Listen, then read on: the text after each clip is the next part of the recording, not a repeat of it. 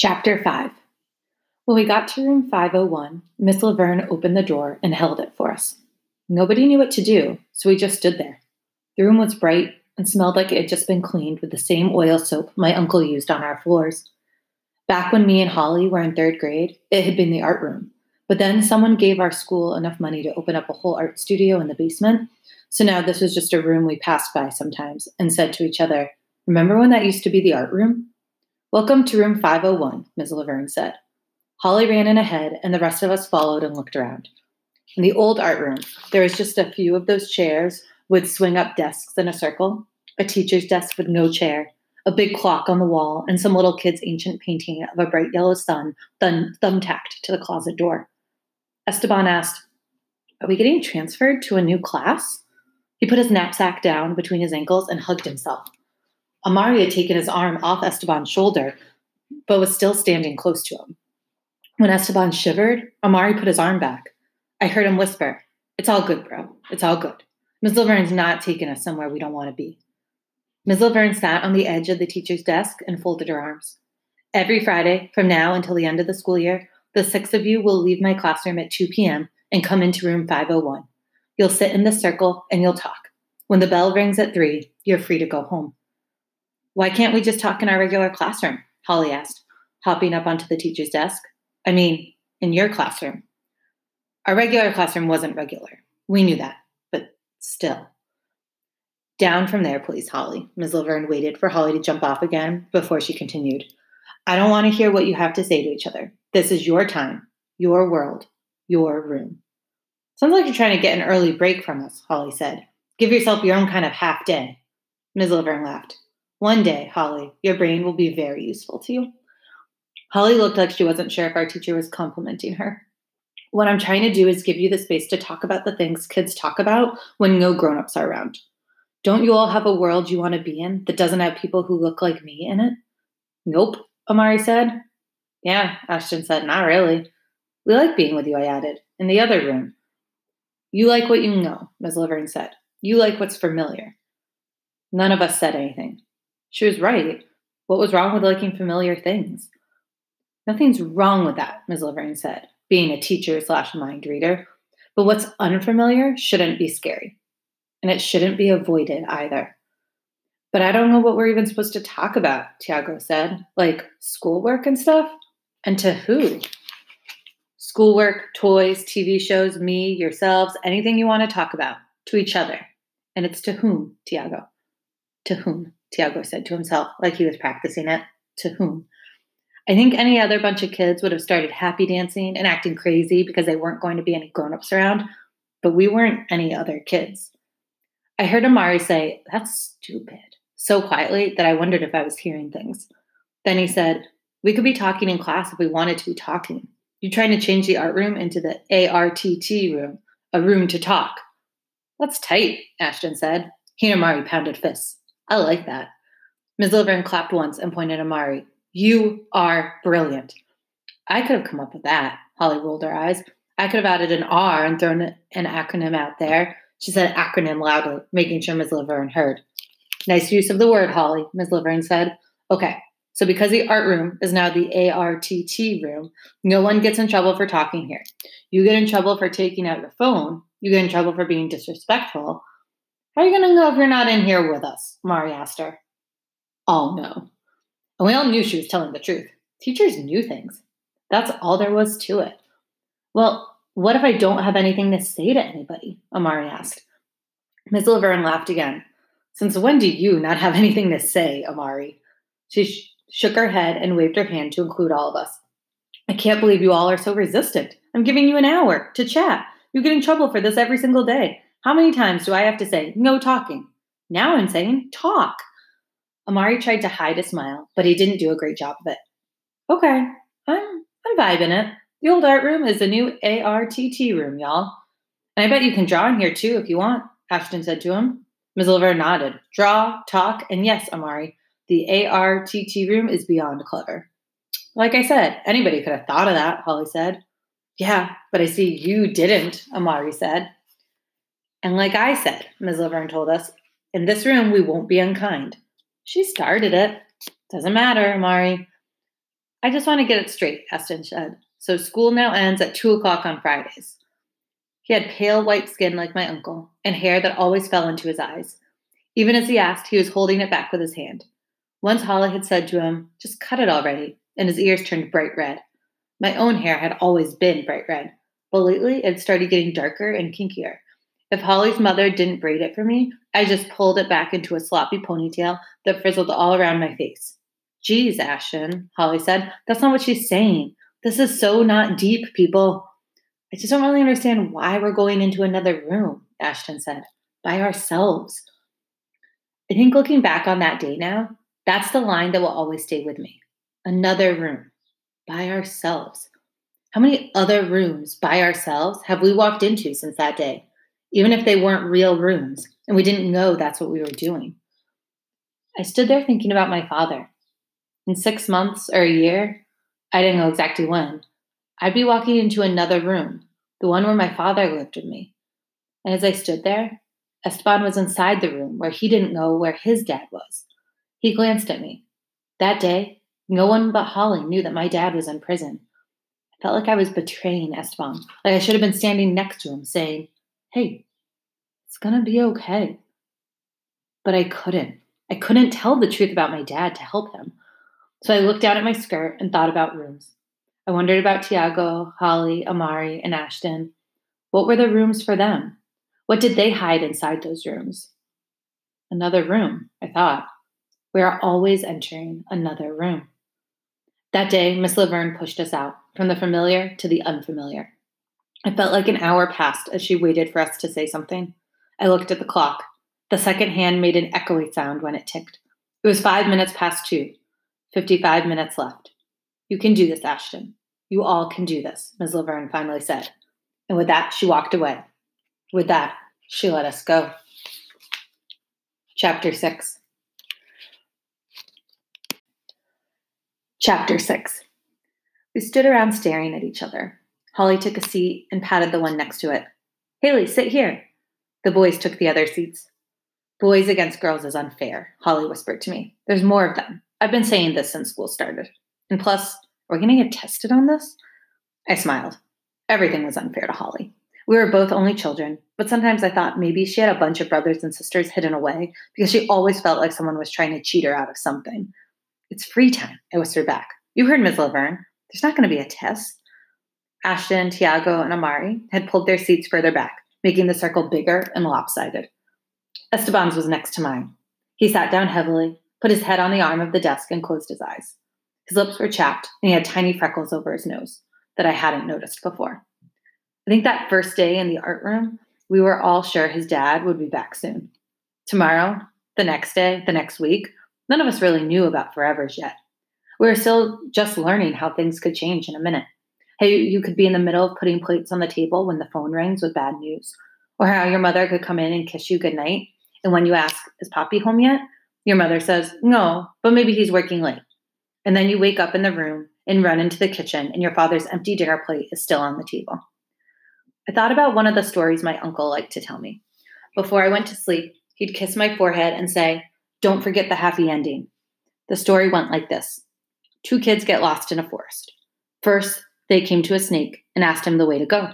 The snake said, "Freedom is through the layer." The kids knew they'd get eaten if they followed the snake. They came to a spider, and the spider said, "Freedom is in the center of my web." They knew they'd get eaten there too. They came to a wolf, a grizzly, more snakes, and so on it went. By the time they came to a wild boar, they were tired and hungry and scared. So when the wild boar said, "Freedom is inside that thicket of branches where I sleep," they followed him. They had given up and figured it would be fast and maybe not as painful to get eaten by a wild boar. But instead, the wild boar fed them apples and honey. When their bellies were full and their eyes grew heavy, the wild boar covered them with blankets made of leaves stitched together with vines and watched over them while they slept. When morning came, they climbed on his back and he led them safely home. When I asked my uncle what the moral of the story was, he said, "No moral, just has a happy ending." Amari got up again and pulled his desk close to Esteban's. "Your pop will come home, bruh," he said. "I got a feeling." Back then, we still all believed in happy endings. None of us knew yet how many endings and beginnings one story could have. Chapter 7. One Saturday morning, every other month, my uncle drove the two of us the 7 hours to Malone, where my dad was in prison.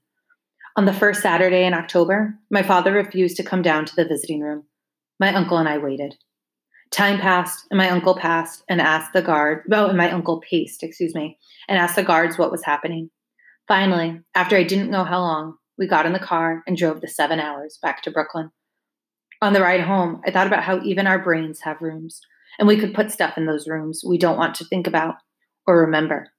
I decided I was going to put us sitting in that overheated waiting area in a room and lock the door.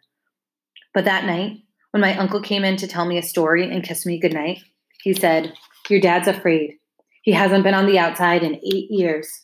That's a long time." "But it's not our fault," I said. "The rule is every other month he sees us. And if he won't see us, how are we going to help him get ready for the outside, for coming home?" My uncle sat on the edge of my bed. I was staring at the wall and wouldn't turn toward him. The anger inside me was fire. It was flames and ash, too. "Look at me," my uncle said. I shook my head. How could my father just sit in his cell? How could he choose sitting in a tiny cell over being in a room with us, with his brother, his daughter, his family, the only family he had left? "Haley, I'm serious," my uncle said. "Look at me." I turned toward him and pulled the covers up over my face. "Haley, what?" I snatched the covers below my chin and glared at him. "What do you want?" My uncle's voice stayed calm. He pressed his pointer finger between my eyebrows. "I want you to know that we're all flawed," he said.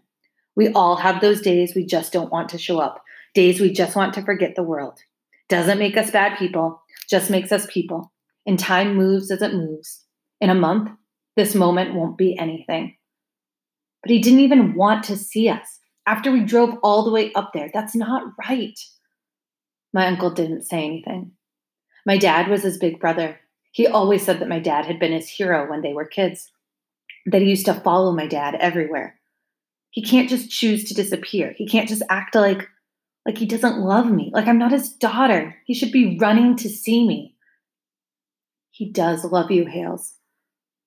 The night you were born was the first time since we were kids that I saw my big brother cry. When I got to the hospital, you were asleep in your mom's arms. You had on one of those tiny blue and pink caps that they put on newborns. Look at this," your dad whispered, and he gently pulled the cap back to show me your bright red hair. You didn't have a whole lot then, and the room was nearly dark, but it glowed. I swear your hair glowed. No, it didn't. I was trying to stay mad, but I couldn't help smiling. "I swear," my uncle said, "you had glow-in-the-dark hair." "Lies." "Anyway, your dad pulled the cap back over your head while you and your mom kept on sleeping. Then he took my hand and pulled me out of the room. I leaned my head against my uncle's chest. I could hear his heart. It was beating fast. He said, 'She's so tiny, Steve. She's so perfect.' Then he put his hand over his face and started sobbing. Those two people in there, they're everything to me. Everything. How am I ever going to—" My uncle stopped talking and sniffled. He reached his hand up to his face. I kept my ear pressed to his chest, my eyes closed. I knew he was crying, and I wanted to let him do it without getting embarrassed. Be the best dad and husband. He asked me how he was going to be the best, and I told him he didn't have to be the best, that nobody could be the best. I could feel his chin nodding into my scalp. How many times had he told me the story? Still, I could listen to it for infinity. I told him to just be there, my uncle said, for everything, every first word and step and first love. Yuck, I said. One day you'll fall in love. Ixnay on the love, uncle. Back to the story, please. You know the story. Still, I said, I want to keep knowing it. My uncle's heart had slowed back down. Outside, a car drove past with its music turned up loud, the noise fading as it moved farther away. Do you remember anything about her? Just that picture, I said. The one where it's the back of her and I can see her hand and her nails. My uncle was quiet for a long time. There'd been a flood that ruined 2 computers worth of pictures and a bunch of framed ones. And years later, just before the accident, there'd been a small electrical fire that took out the bookshelves where all the photo albums and my uncle's record collection had been. The picture of my mom and dad had been in my father's wallet when he was arrested. The rest, that was up to memory. She was so, so beautiful. My uncle pressed his lips into the top of my head. Then he pulled away and looked at me. You look more like her every day. You know that? I nodded. Yep, you keep saying so. But I look like you, and my father, too. I look like everybody. You look like you the most, though, Hales. I yawned as he brushed my hair away from my face with his hand. Hey, I said, can you buy me a voice recorder? I need it for a project at school. How come you don't just use your phone? He asked. Not allowed to. Yeah, sure, I can do that. You okay? I nodded. Yeah, just tired now. He kissed my forehead and turned out the light. Good night, Haley. I love you to the moon. I yawned again, pulled the covers over my head, and said, I love you until Pluto becomes a planet again. Chapter 8. The following Monday, right after dinner, my uncle put a recorder on the table. It was small enough to hold in my hand. It's charged for now, he said, but I can show you how to do it. He looked at me. By the way, what kind of school project is it? I don't really know what it is yet. It's like your stories. How so? I just want to record stuff, I told him. And then I want to see what it becomes, you know? I want to be able to listen to it later and figure out what it is, I guess. I turned the recorder around and around in my hands. Thanks for getting this. Can I be excused since it's your night for dishes? My uncle nodded, then frowned at me. You okay? Yeah, I'm good. I ran up the stairs to my room. The comforter on my bed had a purple unicorn on it. Once I thought I was going to die if my uncle didn't buy it for me, and now, climbing onto it, it suddenly seemed silly and childish to me. How had what I liked changed that fast? I clicked the recorder on and held it in my lap. I recorded the sound of my own voice. Testing, 1, 2, 3. Testing, 1, 2, 3. Then played it back. My voice sounded babyish and high. I got up, brushed my teeth, and put on pajamas. Then I climbed into bed and turned the recorder on again. My name is Haley Shondell McGrath. I'm 11 years old. My father is in prison. My mother is dead. But don't feel sorry for me. I don't remember her. My uncle says I have her eyes. McGrath is an Irish name. It means son of Greece. But this McGrath right here is somebody's daughter. Ms. Laverne put the 6 of us in the ARTT room. We are going to be there every Friday for an hour to talk. Me, Amari, Ashton, Esteban, Holly, and Tiago. Our story starts in Ms. Laverne's class in the borough of Brooklyn in the city of New York. But it's a story on top of a story. It's a story that started and ended a whole bunch of times. When we were studying the history of New York, we talked about the Lenape people. They were the real native New Yorkers, but it wasn't called New York then. Their name for it was Lenapehoking. But then the Dutch settlers killed them and took their land. That means wherever we put a single foot, it's land that belonged to the Lenape. It's land they might be buried under. It's land that they died for. Ms. Laverne said that we should always remember this, that even though we have our dreams, the Lenape had theirs too. That even though we're here now, they were here first. I think this is what the world is. Stories on top of stories all the way back to the beginning of time. Ms. Laverne asked us if we were living in Lenapehoking, would we fight alongside the Lenape, or would we try to take the land for ourselves? We all said we'd fight with them. We all said we'd try to help them hold on to their land. I turned the recorder off. When we told Ms. Laverne we'd fight with the Lenape, she said, but then maybe you wouldn't be here now, in America. When she asked that question, none of us said anything for a while. We just all looked around at each other. It wouldn't be America, but it would look like us. Holly finally said, it would look like this classroom, I think, because we would figure out how not just to take something, and the Lenape people would probably share with us too. And then we'd all mix together, Tiago said. Before Miss Laverne talked about the Lenape, I hadn't really thought about the people who came here before we did. Indians were just Indians with big crowns of feathers, hopping around in circles and hitting their hands to their mouth. But after we learned about the Lenape people, I couldn't do that hand thing anymore. I couldn't see the people wearing their feathers at football games on TV and on Halloween and not think that's not right. That's not the truth. When I told Miss Laverne that, she smiled and said, exactly. Then she smiled even bigger and said, I love this class so much, which made us all feel amazing.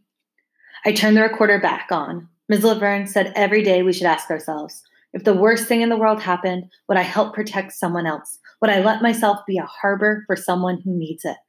Then she said, I want each of you to say to the other, I will harbor you. I will harbor you. Somewhere in the house, my uncle was playing his guitar. Beneath it, I could hear the soft hum of the dishwasher.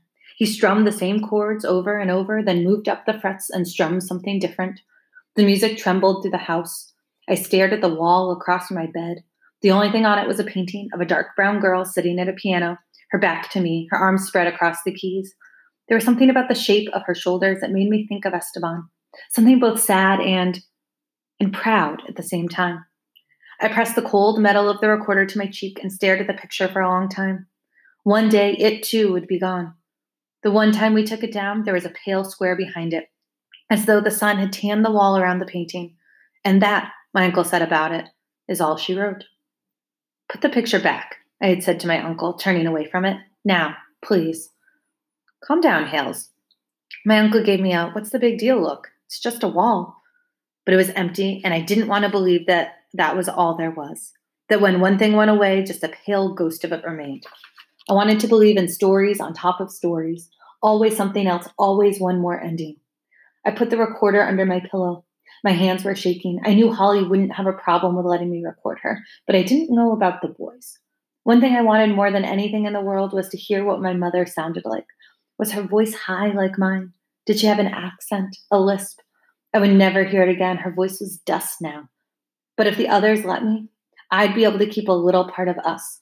I'd be able to keep this story forever.